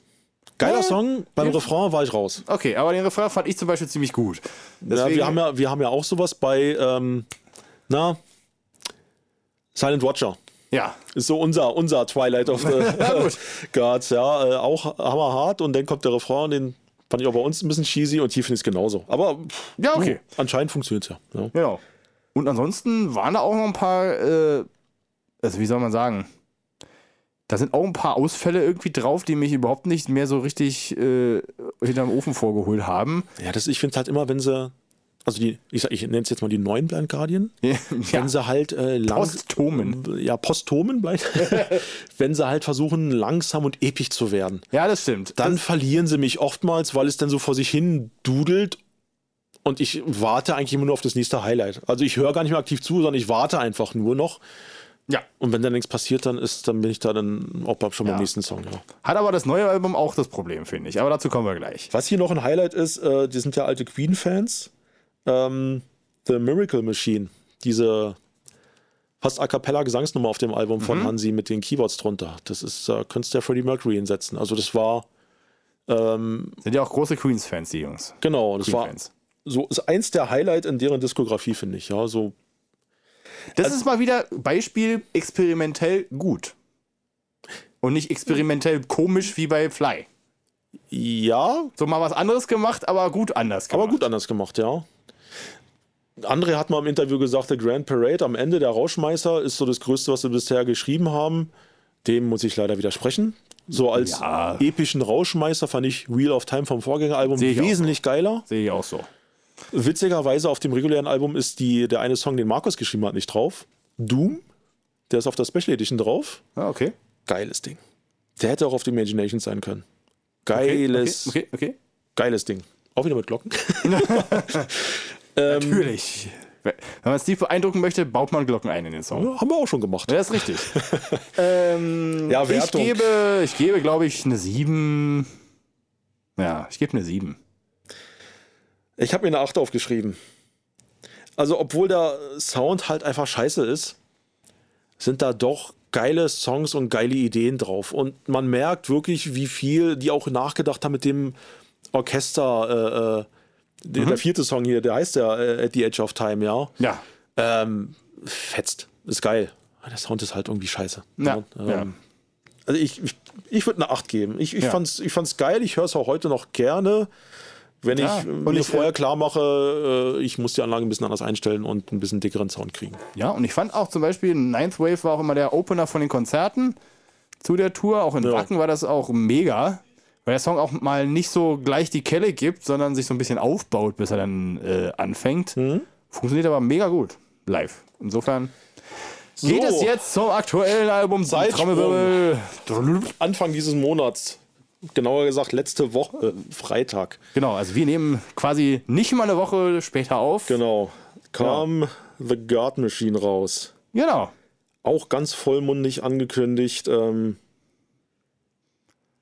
hat Hansi gesagt? Er war selber bei den Härtegrad erstaunt. Ja, also. Da gehen wir jetzt mal ein bisschen differenzierter drauf ein. Ja, da gehe ich mal mit. Also fangen wir mal. Also ich habe das bei mir so unterteilt in den Allgemeinkram und dann jemals den Song gerankt. Okay, so tief bin ich nicht gegangen, aber ich kann so aus deiner Menge, glaube ich, auch zu jedem Song zumindest eine kleine Wertung abgeben. Also was ich schon mal geil finde, ist das Cover. Da gehe ich mit. Bestes Cover seit Nightfall. Ja. So. Das hat mich sofort angesprochen. So reduziert und so klar, aber trotzdem mit so einer fiesen, versteckten Botschaft drin. Finde ich. Das ist gut. Finde ich geil. Obwohl ich das Red Mirror Cover auch nicht schlecht fand. Es war halt ein bisschen. Ja, da gibt es ja zwei Versionen vom Red Mirror Cover. Es gibt eine rote und eine grüne? Na, es gibt zwei verschiedene Motive auch. Ach so. Die haben sie auch in der Special Edition.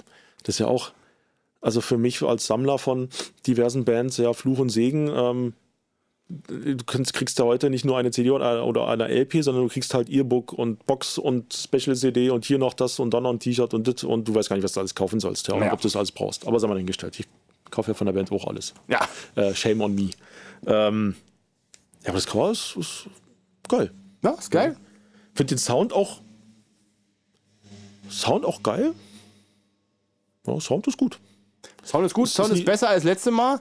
Auch wenn sie es noch nicht ganz weggekriegt haben mit ihrem, wir mischen die Becken nicht zu laut, weil die könnten meiner Meinung nach immer noch lauter irgendwie. Ja, es könnte auch ein bisschen mehr Wärme aus den alten Tagen wirklich mit rein.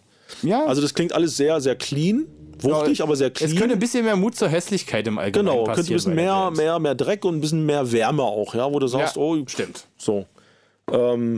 Was ich geil finde, ist auch, dass die Songs einfach mal wieder einfach nach vorne gehen. Ja, also nicht irgendwie 8 Stunden drüber nachgedacht, muss ich das Riff jetzt links oder rechts rumspielen, sondern einfach so, ja, das ist es jetzt und jetzt singen wir es drüber und fertig. Ja, so. Genau. Hansis Gesang ist gut wie lange nicht mehr, weil er wirklich durch alles durchgeht, was er bisher so gemacht hat. Also das Raue, das ganz hohe die Night of the Opera Gekreische, seinen balladesken Kram und hat auch ein paar neue Sachen, wo wir nachher bei den Songs mal drauf eingehen. Ja. Finde ich gut. Finde ich auch gut. Und viele, was ich auch geil finde, ist so ein Trademark ja von denen, die ganzen Solo-Parts, wo André halt immer so seine eigenen, die wir jetzt beim Maiden sagen, Geschichten erzählt, kann man ja auch sagen. Ja, klar, ja. Gehe ich auch mit. Ich finde im Allgemeinen fehlt mir, also werden wir gleich auch noch drauf eingehen bei den einzelnen Songs, so ein bisschen die Eingängigkeit in der Gesamtheit. Und das ist auch so der größte Kritikpunkt, den ich an dem Album habe. Habe ich auch, der rote Faden, der fehlt mir. Ja, das ist auch so ein bisschen das heutige Problem zu der heutigen Zeit, dass halt Bands vom Album immer die Hälfte schon vorher auskoppeln. Als Single, die man sich schon vorher anhören kann. Und wenn das Album dann kommt, dann hat man irgendwie die Hälfte schon gehört. Und dann fange ich an, immer erstmal die Songs zu hören, die ich noch nicht kenne. Und dann komme ich da erst recht nicht so richtig in das Gesamtwerk rein. Aber gut, das sind Dinge, die Blind Guardian nicht zu verantworten hat. Aber ja, das war... Weiß man nicht, ob sie da Mitspracherecht haben und ob einfach hier die Plattenfirma... Ja, eben, meine ich ja. Sagt hier, nee, das veröffentlichen wir nicht jetzt. Das macht man heutzutage. Das macht man heutzutage so. Genau. Ist ja auch egal. Ja. Ja, was könnte man noch als Kontra aufführen? Ja, das ist jetzt sehr picky vielleicht irgendwie, aber die Bandfotos im Booklet... die habe ich nicht gesehen, ich habe nur die Spotify-Version gehört. Deswegen. Ja, da stehen sie halt im Anzug in irgendeinem... Ah ja, die, ja, okay. Mhm.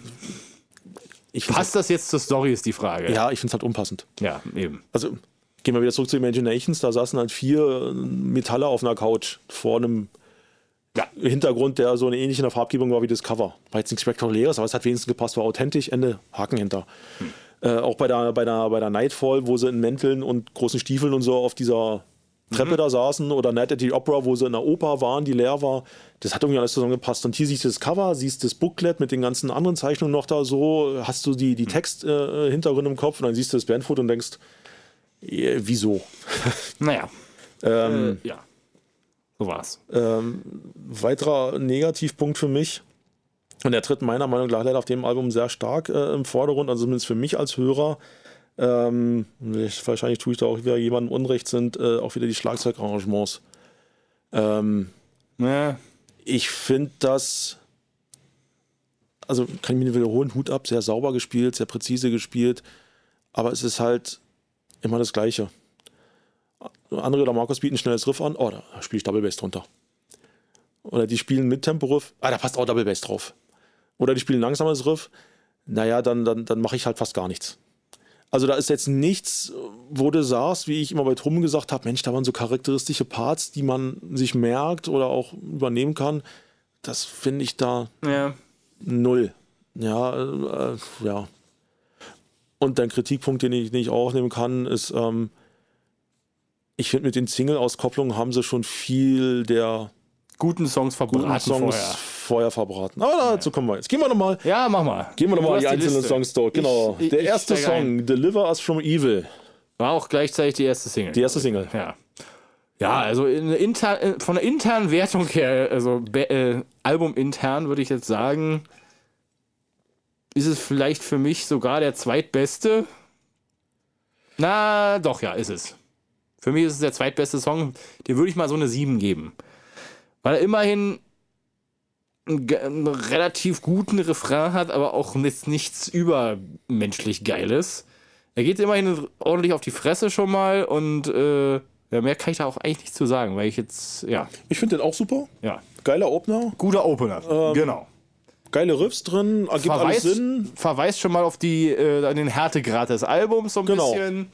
Deswegen man hört den geilen Sound, man hört die schrammelnden Gitarren, die halt wieder richtig drücken und ist ein geiler Opener. Der Song macht Spaß. Dana meinte gleich, das ist ja ein super Song. Ja, na siehst du. So, passt. Ja. So, dann kommt Damnation als zweiter. Finde ich auch geil. Guter Anschluss. Ja, würde ich vielleicht. Aber da geht es nämlich schon wieder los. Der ist auch nicht so wirklich eingängig im Refrain. Das ist nicht so richtig der Faust in die Luft mitsingen, was ich irgendwie so ein bisschen brauche. Auch bei den älteren Alben zum Beispiel, selbst Somewhere Far Beyond hat jetzt auch nicht den Mega-Chorus, aber irgendwie geht da mehr. Da geht mehr. Ja, deswegen, aber ist ein geiler Song. Ist ein guter Anschluss. Da kippst nicht so runter, wie wir auch auf der Twist in the Myth hatten, wo es dann wirklich abgekippt ist. Ja. Hier wird zumindest das Level gehalten. Ja. Dann kommt auch noch eine Single-Auskopplung hier, Secrets of the American Gods. Fand ich nicht gut. Fand ich auch vorher schon nicht gut. Und da hatte ich schon so ein bisschen die Befürchtung, dass das vielleicht ein sehr durchmischtes Album werden könnte. Genau, das war die zweite Single-Auskopplung. Und so sehr wie ich den Deliver Us From Evil gefeiert habe, so sehr dachte ich bei dem, ui, ja. Ist so total belanglos irgendwie. Ja, genau. Ist, so ein paar, ist gut. So Part an Part, aber ist gut, aber ist auch genauso gut wie, keine Ahnung. Ich habe mir den halt nicht nochmal angehört, im Gegensatz zu dem gerade genannten. Nö. Und bei dem ist auch so das Problem, ein langer Songtitel singt sich halt vielleicht nicht mal ganz gut. Ja. Ich finde das auch recht sperrig im Refrain. Ist halt nicht so, wo du sagst, das hättest du jetzt auch irgendwie anders. Ist gut, tendiert so in der Mitte. Ja. Und jetzt sage ich was die ganze Internet-Schaft irgendwie auf die Barrikaden bringt. Und ich verstehe es vielleicht nicht, vielleicht mir auch zu blöd. Ja. Jetzt kommt meiner Meinung nach der schwächste Song des ganzen Albums. Oh nein, kommt jetzt Violent Shadows? Ja. Oh nein, den finde ich eigentlich am besten. Also du bist auch einer von denen. Ja, ich schon. Ich finde den totale Grütze. Was vielleicht auch wieder, also da ist wirklich, das ist für mich der Song mit dem allerschlimmsten Schlagzeugspiel, was je auf einem Blind Guardian Album drauf war. Das sind harte Worte. Das ist, und was mir auch noch tierisch auf den Sack geht, ist dieser Skydancer-Refrain. Also der Song, ich weiß nicht, den feiern alle ab den feiern wirklich alle ab. Ich habe mir erst, nachdem ich mal meine eigene Meinung gebildet habe, mal ein bisschen im Internet umgeguckt, was so die großen Magazine oder auch Foren so sagen und die feiern den alle ab und ich sitze daneben und denke, hä?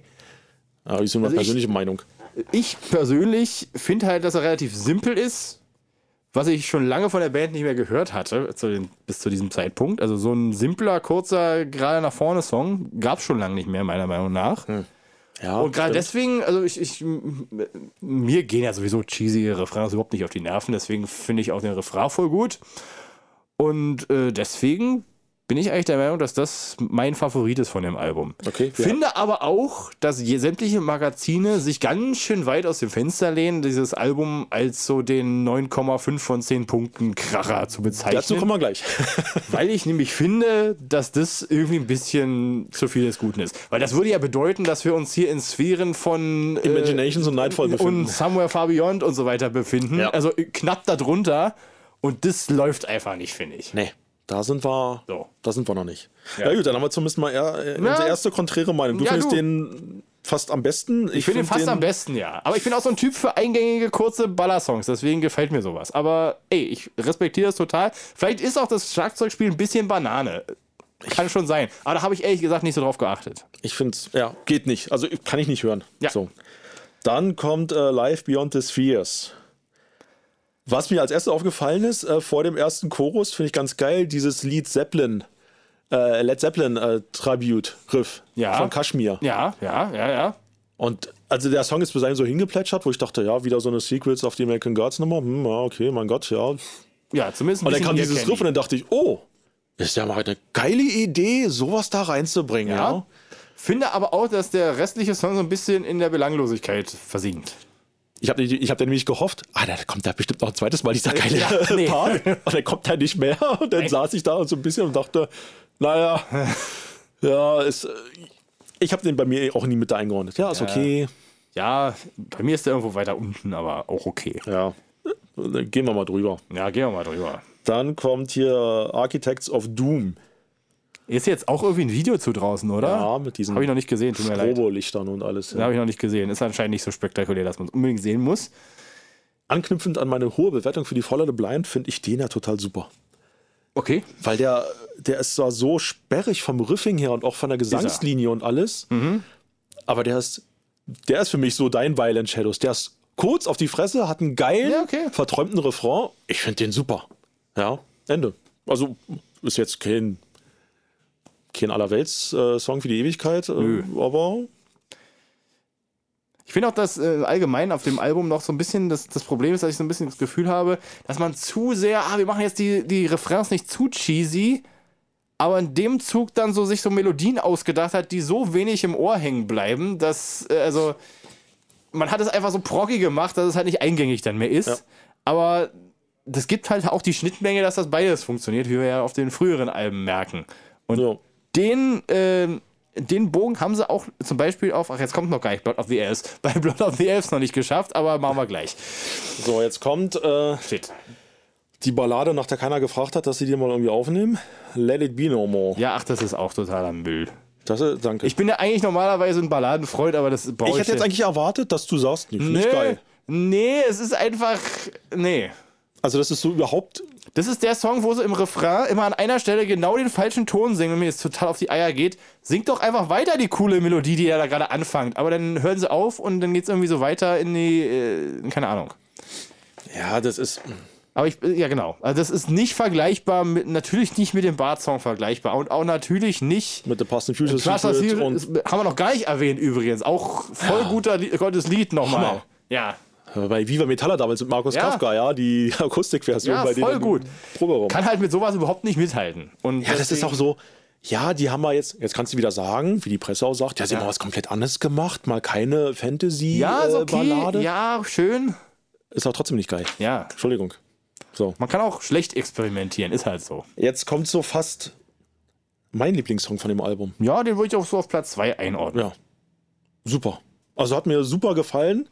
Ja, da knallt der Audi Double Bass durch, geht aber zumindest mal im Refrain davon runter. Und der Refrain, der hat einfach, also bis dahin war der Song geil, als ich den das erstmal gehört habe. Und dann ging der Refrain los und mit diesen mehrstimmigen, über sich überlagenden Gesangslinien da, dachte ich, genau so bitte, liebe Blind Guardians, genau so. Hammer. Ist halt einfach ein bisschen zu wenig auf dem Album davon. Ja, davon hätten sie ruhig mehr machen können. Und ich muss gestehen, vom Rausschmeißer, nämlich Destiny, an den Song kann ich mich nicht mehr erinnern gerade. Ich habe mir aufgeschrieben, rockiger eher Nightfall-Material. Habe ich mir nach dem normaligen Anhören auch nochmal bestätigt. Ja, das hast du wirklich richtig gehört. Als Rausschmeißer denkbar ungeeignet. Ja, Das lässt sich so Genau. fragen zurück, so, hey, kommt da jetzt noch was? Oder war es das jetzt? Was ist jetzt die Botschaft von dem Song? Also ohne den Text gelesen zu haben. Ja. Ein guter Song, kein Rauschmeißer. ja, ist so. Und dann ist das Album auch schon zu Ende. Ja, ich würde sagen, abschließend gebe ich für dieses Album 7. Ja, ich tue mich immer noch schwer. Ich hatte auch erst eine 7 gedacht. Das habe ich eine. Aber gebe ich eine 7, Moment. Was habe ich denn? Ach, ich weiß schon gar nicht mehr. Was habe ich denn beim Red Mirror gegeben? Auch eine 7, ne? Da hast du, glaube ich, auch eine 7 gegeben. Dann gebe ich doch eine 6, weil kommt für mich da einfach nicht dran, weil einfach die Eingängigkeit eine Stufe drunter ist. Klar ist härter, was gut ist, aber das wiegt es für mich irgendwie nicht auf. Ich tue mich ehrlicherweise gerade noch extrem schwer. Ich hatte schon mal eine 6 draufgeschrieben. Ja, aber nee. Nee, ich geb eine 6, das kann ich ruhig machen. Dann war ich jetzt wieder bei einer 8. Es ist auf jeden Fall keine 9,5. Ist auf jeden Fall keine 9,5. Ich weiß es nicht. Ich würde eine wohlwollende, nach oben tendierende 7 geben. Na gut, kann man ja machen. Ich meine, Es geht zumindest. ey, vielleicht ist es ja auch so ein bisschen sich wieder in härtere Gefilde begeben jetzt und vielleicht kommt in Zukunft ja was dann wieder, was das Album ist, was das jetzt eigentlich hätte sein sollen. So ein bisschen. Also meiner Meinung nach müssten sie jetzt, also meiner Meinung nach, jetzt müssten sie den Sound der At the Edge of Time nehmen, wo ja auch schon viele Orchestersachen drauf waren. Mit der Härte von dem Album und den Spielwitz, Sachen auszutüfteln von der Beyond the Red Mirror. Ja, irgendwie so. Und dann hätten Genau. sie es doch erstmal. Also für die, wie hast du es genannt, Post-Tomen-Ära. Ja, und man könnte auch vielleicht mal ein Album machen, wo halt Gesang wieder reduzierter ist. Also einfach mal, keine Ahnung, 3, 4 Backing-Stimmen machen und gut. Und nicht immer den ganzen Chor drauf ballern oder sowas. Und vielleicht mal wieder so richtig, also wie es ja auch viele Bands machen, ist auch wieder ein bisschen Klischee, so Back to the Roots machen wir jetzt mal ein Album und so. Aber das würde der Band mal so ein bisschen gut tun, mal so aus diesem verkopften zu proggy mal wieder rauszukommen und einfach mal, ja, einfach mal sowas zu machen, so wie früher. Aber in modern. Ich glaube, hätte das Album einen besseren Abschluss gehabt als Destiny, dann hätte ich, glaube ich, eine 8 gegeben. Ja, ich hätte dann vielleicht eine 7 gegeben. Aber das ist immer so dieser Nachgeschmack, sag ich mal. Ja. So, wenn du am Ende beim Essen noch auf eine Nelke beißt, dann denkst du auch, was war denn jetzt hier los? Ja. Ja. Toller Vergleich. Ja, aber was bleibt noch zu sagen? Du hast die Special Edition mit dem Mensch ärger dich nicht Spiel, oder? Ich habe die Special Edition mit dem Mensch ärger dich nicht spielt. Ja, das war auch der Grund, weswegen ich es gekauft habe. Nee, Natürlich. bin ja da, wie gesagt, schon zu Anfang bekennender Fanboy und kaufe da von denen eigentlich so alles, was ich so in die Finger kriege. Ja,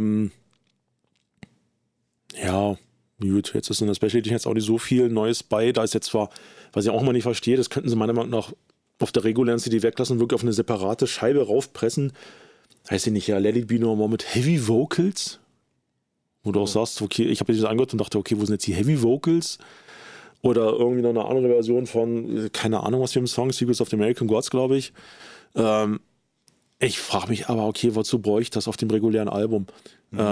Bitte abschließen und so stehen lassen und dann gerne eine Bonus-CD rausbringen oder eine Special-LP Platz. oder so und das darauf verwursten, wer das hören will, der hört es dann.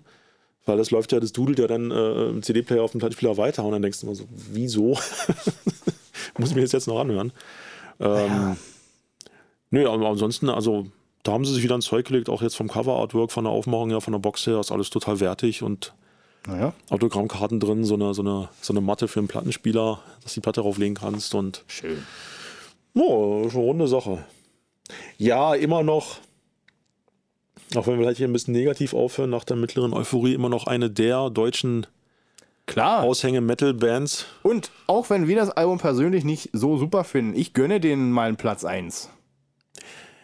Du, das ist jetzt kein schlechtes Album. Nee. Ja, und das sind keine schlechten Musiker und die Songs, die wir gerade hervorgehoben haben, die zimmern auch alles weg. Genau. Aber da sind halt so 2, 3 Sachen bei, wo du halt sagst, ja, nee. Ja. Nicht wirklich.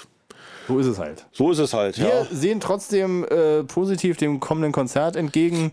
Da kann ja nichts falsch passieren. Da kann nichts passieren, weil da spielt sowieso die ganze Summer Far Beyond und Genau. von dem neuen wahrscheinlich nicht so viel. Und dann spielen sie noch Mirror Mirror und dann spielen sie noch irgendwas von Imaginations und dann ist der Abend auch schon vorbei und dann... Genau. Ich habe Gehst du gehört, da? es gibt irgendwie ein dreiviertelstündiges Intro-Filmchen. Oh, Genau. keine Vorband. Ich glaube nicht, nee. Da braucht auch kein Mensch. Auch wieder wahr. Die Vorband ist ein Filmchen wohl. Außer hätten sie uns gefragt, dann hätten wir natürlich gesagt, ja gut. Und einige haben sich irgendwie online aufgeregt, ja, was soll denn dieses Filmchen vorher? Das war ja total lang und viel zu lang und bla. Und haben es irgendwie so interpretiert, dass das Intro des Konzerts eine Dreiviertelstunde gedauert hat. Aber Ja. wenn man das so sieht, dass halt, glaube ich, keine Vorband da ist und es halt einfach zur Show gehört, dass halt vorher ein Filmchen läuft, finde ich das irgendwie auch jetzt passend. Es wird ja wahrscheinlich irgendwas im Kontext aus 1992 sein. Vermute ich mal, mit alten Aufnahmen, vermutlich aus dem Studio, keine Ahnung was, ich habe es ja nicht gesehen. Nö. Mal gucken. Deswegen sehe ich das Fände ich ja erstmal- spannend, fände ich ja cool. Ja. Fände ich ja irgendwie cool. Also vielleicht ist es auch totale Grütze, aber wir werden es ja sehen. Mit sowas haben sie sich immer bedeckt gehalten, sowas zu veröffentlichen irgendwie. Aber klar, die jungen Spunde mal zu sehen, wie sie das Ding eintrommeln. Wäre ja zum Jubiläum eigentlich eine gute Idee. Ja. Ja, und ansonsten bleibt noch irgendwas zu diesem retrospektiven Blick zu sagen? Weiß Nö. gar nicht. Weiß ich nicht. Ja, starke Band. Schreibt doch in die Kommentare, welches euer Lieblings-Blind Guardian-Album ist und Genau. was ihr meint zu den 9,5, die alle geben für die God Machine, weil wir sind anderer Meinung. Wir sind wohlwollend anderer Meinung. Wir sind wohlwollend anderer Meinung, genau. Genau. Und ich ich finde es auch noch sympathisch als Abschlusssatz, dass die anscheinend ja trotzdem noch mit Tom und dem alten Schlagzeuger Kontakt haben Das ist doch und ihm auch da auch diverse Songs da vorgespielt haben. Ja, das ist Laut doch super. Interviews und für man alle, ja- die ähnlich denken wie ich, er hat ja auch einen eigenen YouTube-Channel und Ja, coole Sache, ja. Ja, damit bleibt eigentlich nicht viel zu sagen, außer Nö. unsere üblichen Abschlussworte. Was passiert denn in unserem Universum gerade? Ja, in so? unser Universum passiert, genau, wir haben gerade noch in der Mache, wir hatten mal eine alternative Version von unserem Song RAEF. Die werden wir jetzt zu Ende basteln. Und Ohne Double Bass. genau, die Version, die Steve nicht so geil fand, aber ich gar nicht so schlecht fand, die einen komplett anderen Mittelteil hat. Aha. Genau, die wird es jetzt geben. So, ansonsten Ihr hört das ja sowieso eine Woche vorher, da ist das alles schon längst passiert. Deswegen weiß ich jetzt auch von welcher Band Winter Nights ist. Habe ich ja ganz schön auf dem Schlauch gestanden. Steve. Ja, also Steve. Ja, also Steve, ja genau. Ja. Genau, Steve wusste nicht so richtig, von welcher Band ist denn Winter Nights. Und wir haben ihn so ein bisschen hängen lassen. Dass das unser alter Gitarrist Benny Geschrieben hat und Steve dann noch gar nicht in der Band war. weit vor meiner Zeit geschrieben hat und dass das Ding sowieso damals auch nie zum Leben erweckt wurde, ist schon eine fiese Nummer. Auch als Band interner sowas zu wissen. Ja. Aber lassen wir mal gelten. Aber ich habe das Ding Benny geschickt und er fand's cool, die neue Version. Und er Na, immerhin. fand's geil, was wir da noch rausgeholt haben. Ja. Weil die alte Version finde ich auch schwierig zu hören. Und alle, die jetzt möchten, dass wir das irgendwo veröffentlichen, die alte Version, machen wir nicht. Sorry. Es sind so ein paar ausgewählte Leute, denen ich es mal geschickt habe, aber es gibt's nicht mehr. Die CDs sind alle, es gibt nur noch ein MP3 davon. Ich habe nicht mal die Originalspur noch gefunden. Jetzt werden die Leute aber, wenn sie richtig Angefixt zugehört haben bei sind. den Podcasts, werden sie jetzt anrufen oder mailen oder wie auch immer und sagen, du hast doch mal gesagt, die nimmt mal alte Songs vielleicht neu auf. Haben wir in dem Fall auch getan. Ich glaube, das reicht dir nicht. Da kenne ich einige, die irgendwas so wie The Final Sacrifice. Final Sacrifice nochmal. Ganz alte Kamellen aus dem Machen wir nicht. Machen wir nicht. Vielleicht noch mal irgendeinen anderen von diesem Album, aber was ich heute nur noch als Demo-Album bezeichnen kann. Oder wie wir gerade mal gesagt haben, und damit können wir es dann noch schließen, wir sind Profis, wir spielen nichts auf Zuruf. Ja, und so beschließen wir auch diesen Podcast. Genau. Gehabt euch wohl. Bis zum nächsten Monat. Genau. Bis dann, Steve. Bis dann. Auf Wiedersehen. Jo.